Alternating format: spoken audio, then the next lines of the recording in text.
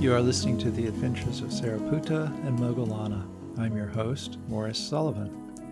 Today I'm going to talk about a relatively new Buddhist tradition, one that first put down roots in the late 19th century and has grown and spread since then.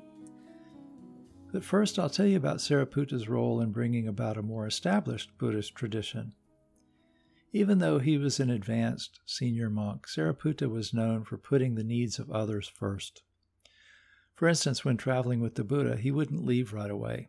Instead, he'd send young novices ahead with his robes and bowl, and he'd stay behind to tend to those monks who might need help on the road.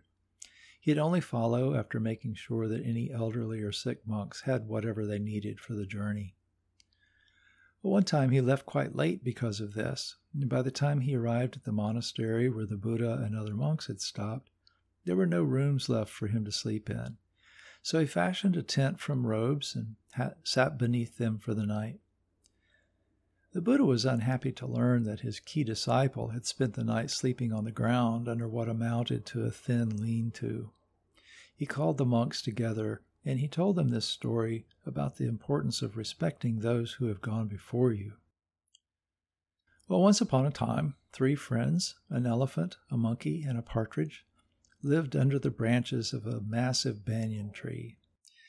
Over time, they had grown to take one another for granted, were treating each other with less respect than they deserved, and one day they all agreed that they weren't behaving very well. And so they decided to determine which one of them was the most senior, and they would honor him. So that means that they had to figure out which one had been at the banyan tree the longest. The partridge and the monkey came up with an idea. They asked the elephant, "Hey, how big was the banyan tree when you first saw it?" The elephant said, "I remember when I was a baby, I could step across this tree with no problem. It was really no more than a bush." And he asked the monkey the same question. The monkey said, "Well, when I was young, I could sit on the ground and easily reach the highest, most tender shoots. So I've known this tree since it was very, very small." They asked the partridge the same question. "My friends," he said, "about 2 miles over that way, there's another banyan tree. I used to eat its fruit all the time, and one day after eating the fruit, I flew over this direction and I dropped its seeds on the ground. That's how this tree came to be here. So I guess I've known this tree since before it was born. I've been here the longest." The monkey and the elephant said, "Well, then you will receive our homage and our veneration. We will heed your counsel with due attention." From then on, the partridge modeled behavior fitting of a senior member of their little community. He followed the 5 precepts and lived virtuously. The monkey and elephant listened to his advice and followed his example. Living in this orderly way, treating one another with respect, they were all assured of rebirth in the higher realms. After telling this story, the Buddha laid down rules for seniority among monks, making sure that those who have practiced long and realize the teachings are venerated by the community. These rules still provide a sense of order in the monastic community. Monks who have been ordained longer are senior to others regardless of age. Even if you're 80 years old, if you just ordained, you're a junior to those who have been a monk longer than you have. Around Vesak Day, which commemorates the beginnings of Buddhism, I talked at White Sands Buddhist Center about the history and significance of another, newer tradition.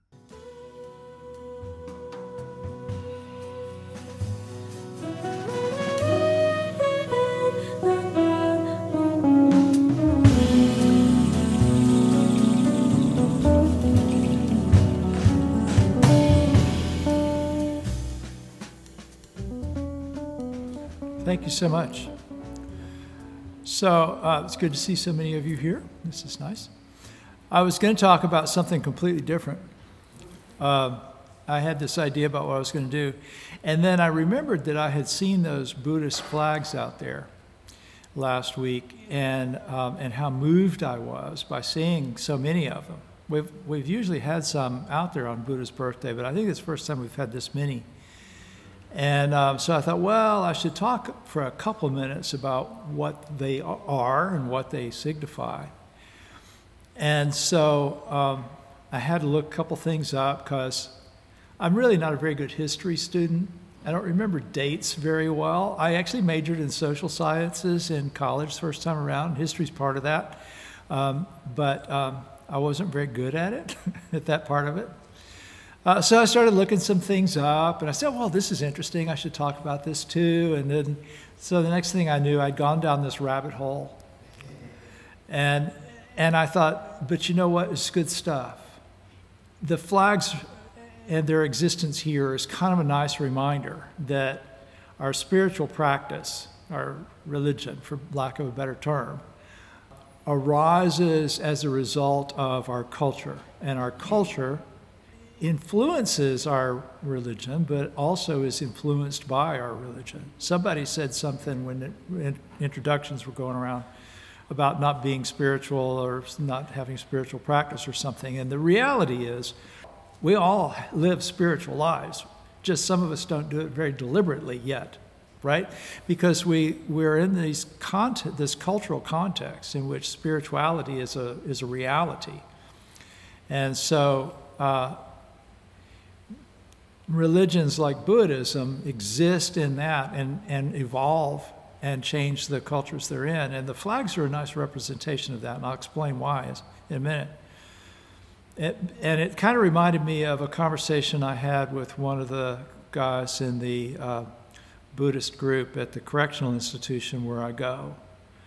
He asked me last week, he said, I can't remember exactly how he put it, but basically he asked, is Buddhism a living religion or is it a museum piece? I mean, that's not the way he put it, but you know, if religions are to affect us and affect our lives, they need to evolve, and they need to happen in our life, and our lives evolve. And so I said, yes, Buddhism continues to grow and change because it's a living thing. It's an organic thing. So I'm going to talk a little bit about the flag and what it means and its background. Our ability to practice today is thanks to a line of teachers that goes back many, many years. And these teachers and communities like this one embodied the teachings and realized the fruits for the benefit of all beings, and that includes us. And so symbols like that flag are reminders of that. They connect us to the lineage of teachers and to people who have practiced before us, so that this is available to us. So we go back in time. So until the middle of the last century, Sri Lanka was ruled by the British. Not since the beginning of time, but for 150 years, something like that. So generally speaking, Sri Lanka, which is in Southeast Asia, is a Theravada Buddhist country, as are most Southeast Asian countries. So the big split between the different schools of Buddhism actually started out as this sort of rift between Northern Buddhism and Southern Buddhism, and I'm not going to go into all the reasons for that or anything. It's kind of irrelevant. But Vietnamese Buddhism is Mahayana, which comes out of the northern schools of Buddhism, largely because of Chinese influence. But because of its location, it's in Southeast Asia, you find that Vietnamese Buddhism also has a lot of Theravada influence, which is Southern Buddhism. And the abbot, Venerable Kai Tien, explained all of this to me when I first started coming here. I was trying to figure out what the heck was going on because I saw these elements from different schools of Buddhism. He explained this to me. So in 1884, the Buddhist leadership in Sri Lanka convinced the British governors that to declare Vesak Day, which is Buddha's birthday, the ways we refer to it here, a public holiday. And so the governors agreed, and the Buddhists established a committee known as the Colombo Committee. Colombo is the capital of Sri Lanka. And that committee consisted of a couple of high-ranking monks and some Sri Lankan laypersons and a handful of Westerners, and they, working together, came up with the design of the flag very much like the one that's out there today. So also there was a fellow named Colonel Henry Steele Olcott who was involved in this process somehow. There's a little mythology around what his involvement was. It's a little vague, but he has at times been credited with designing the flag, but probably, according to the historical record, he was more just kind of in a position of giving advice and input. Anyway, whatever the case, he was an interesting character, and he's kind of important to this story because he was very influential on creating a relationship between Buddhism and the West, which is why he figures significantly in this story. So Olcott was an actual colonel. He served in the U.S. Army during the Civil War, which for those of you who didn't grow up going to American history classes was in the 1860s, ended in 1865. But he was also very influential in the early days of what today we'd probably refer to as New Age spirituality. So there was a philosophical movement that started about 200 years ago that involved people like Henry David Thoreau and Ralph Waldo Emerson, and I'm not going to go into detail on that, but it was heavily influenced by Eastern religions, particularly the religions of India. And so this movement was growing and evolving, and in the 1850s or thereabouts, the spiritualist movement started to take shape. So this was a religious movement, more or less, based on the idea that you could communicate with spirits in the afterlife. And so they had seances and things like that. Spiritualism still exists. How many of you have ever been to Casadega? Yeah, so Casadega is this little town next to DeLand where I live, and it was founded in 1875 by spiritualists as a spiritualist community. And so if you want to get your palm read or whatever, you can go there and you can do that, and there's a spiritualist church there. Very historic place. I know a lot about that because I used to be a features writer for the Daytona Beach News Journal, and for whatever reason, Casadega ended up being kind of on my beat, so I wrote a lot about the history there. Anyway, so Olcott got interested in spiritualism and then Indian religion somehow or another, and he met this woman named Helena Blavatsky, and together Colonel Olcott and Madame Blavatsky and several other people founded the Theosophical Society, which still exists today. It was founded with the intention of furthering the exploration of the wisdom of the religions of the world. And they were trying to take a kind of scientific and Western philosophical approach to that and figure out what's useful from the world's religions. And so they started in New York City, but pretty soon Olcott and Blavatsky went to India, and they started commissioning translations of holy texts from Hinduism and Buddhism and Zoroastrianism and things like that.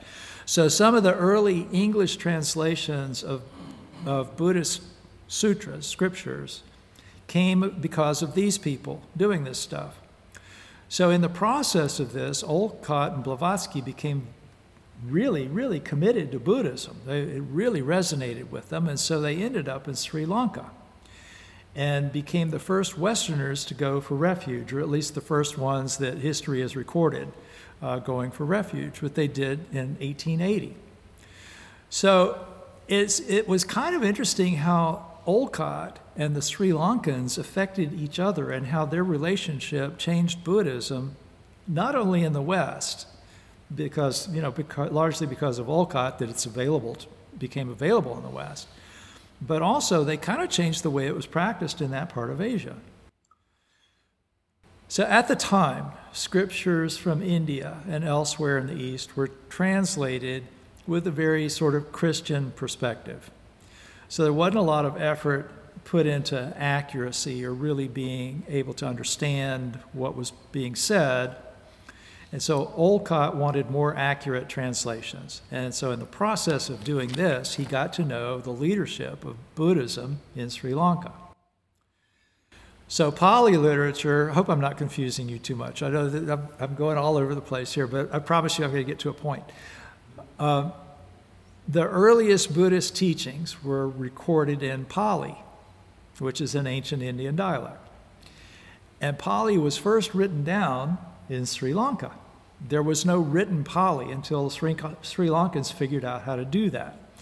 And so that really started to happen. The writing down of these things started to happen around the beginning of the Common Era. Everything BCE was pretty much still being transmitted orally. But Sri Lankans came up with a way to write in Pali, and so that's where this stuff was written down around the 1st century, the Common Era. And then Buddhism in Sri Lanka had kind of declined. And so Olcott was getting to know these Theras, these advanced monks, who were in leadership positions because of this translation project. And he saw that Buddhism in Sri Lanka had kind of fallen into this kind of folk religion mishmash of superstition and misunderstanding and stuff. So he said, hey, you guys have this really good religion that you're just not practicing.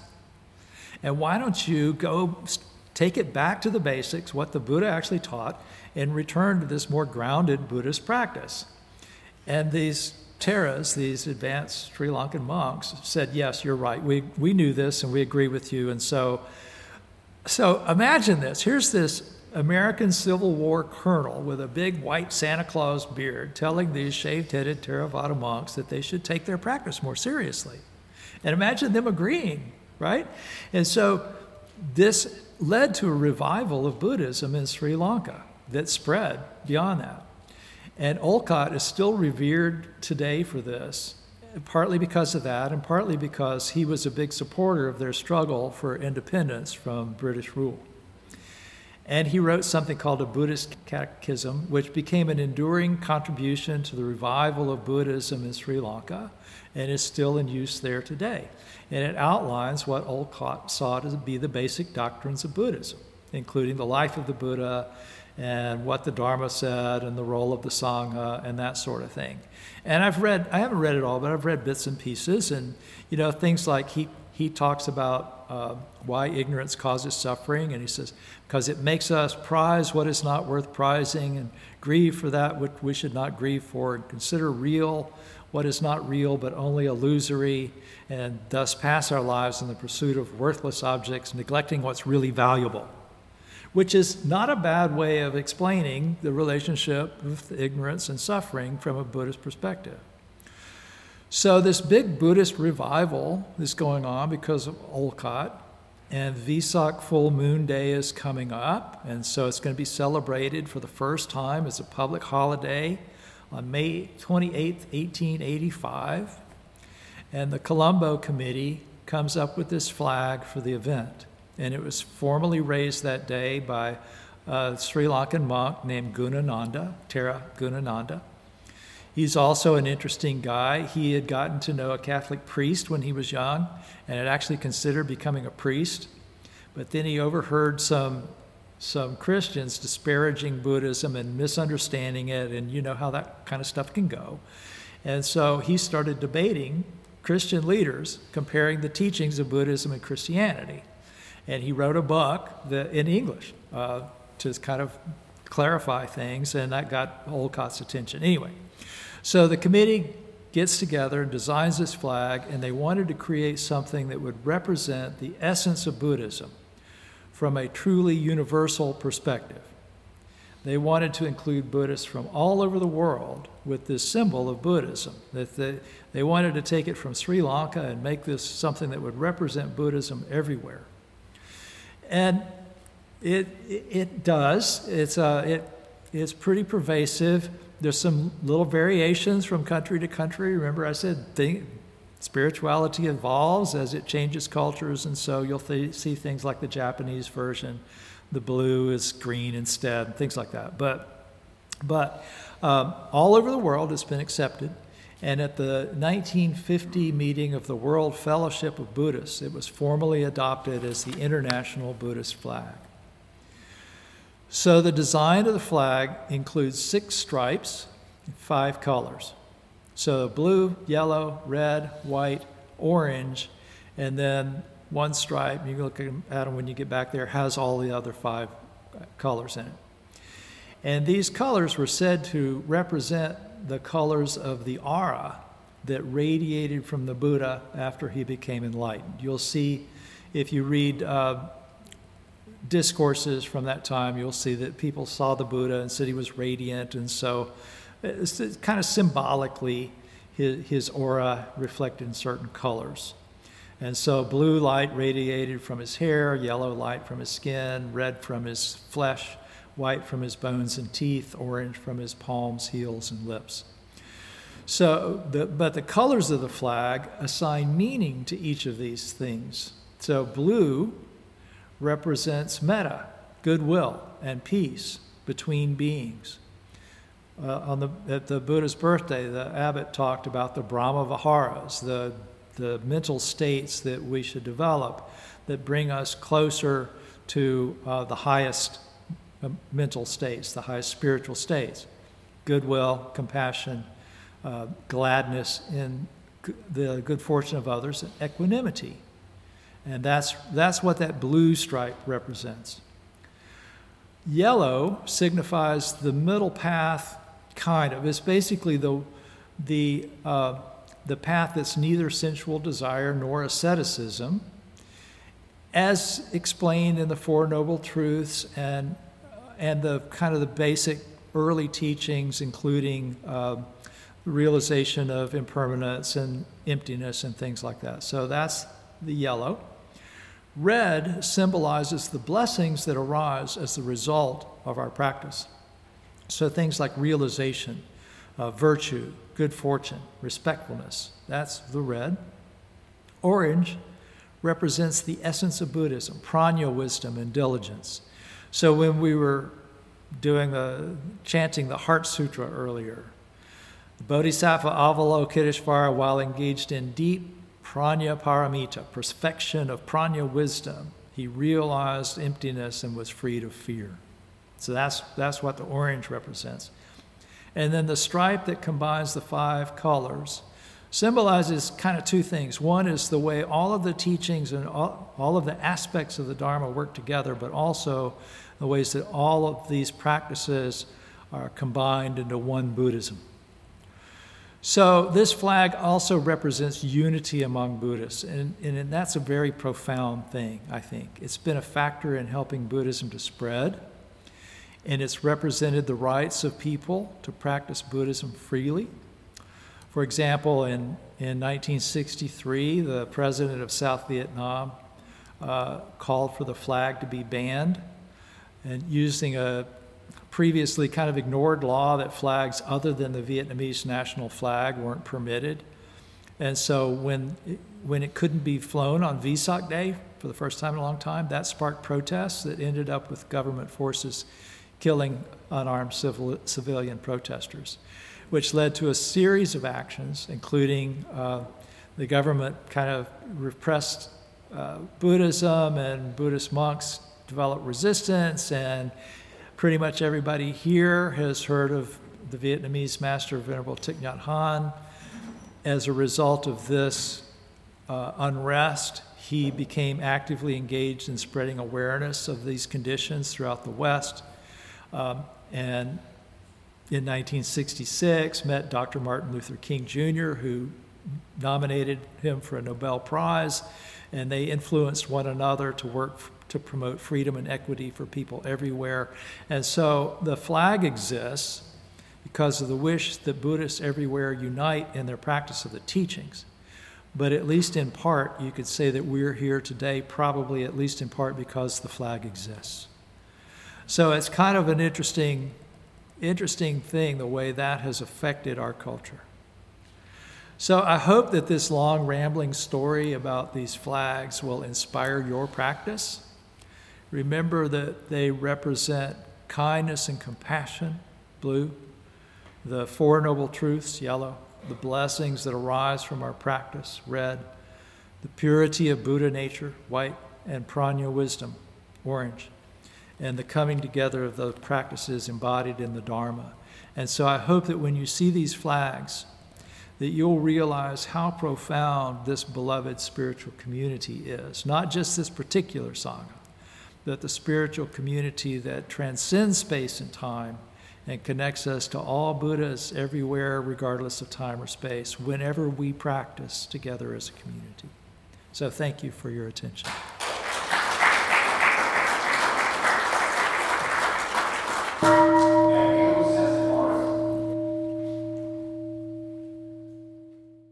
Thank you for listening to this episode of The Adventures of Sariputta and Moggallana. I hope you enjoyed today's history lesson, but more important, I hope you consider ways that tradition and veneration might enhance your own Dharma superpowers.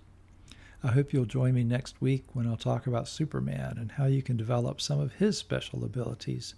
If you want to read the comic that inspired that talk, Superman and the Jumper, I posted it on my website, which you will find at stone-sun.org. Now go save the world.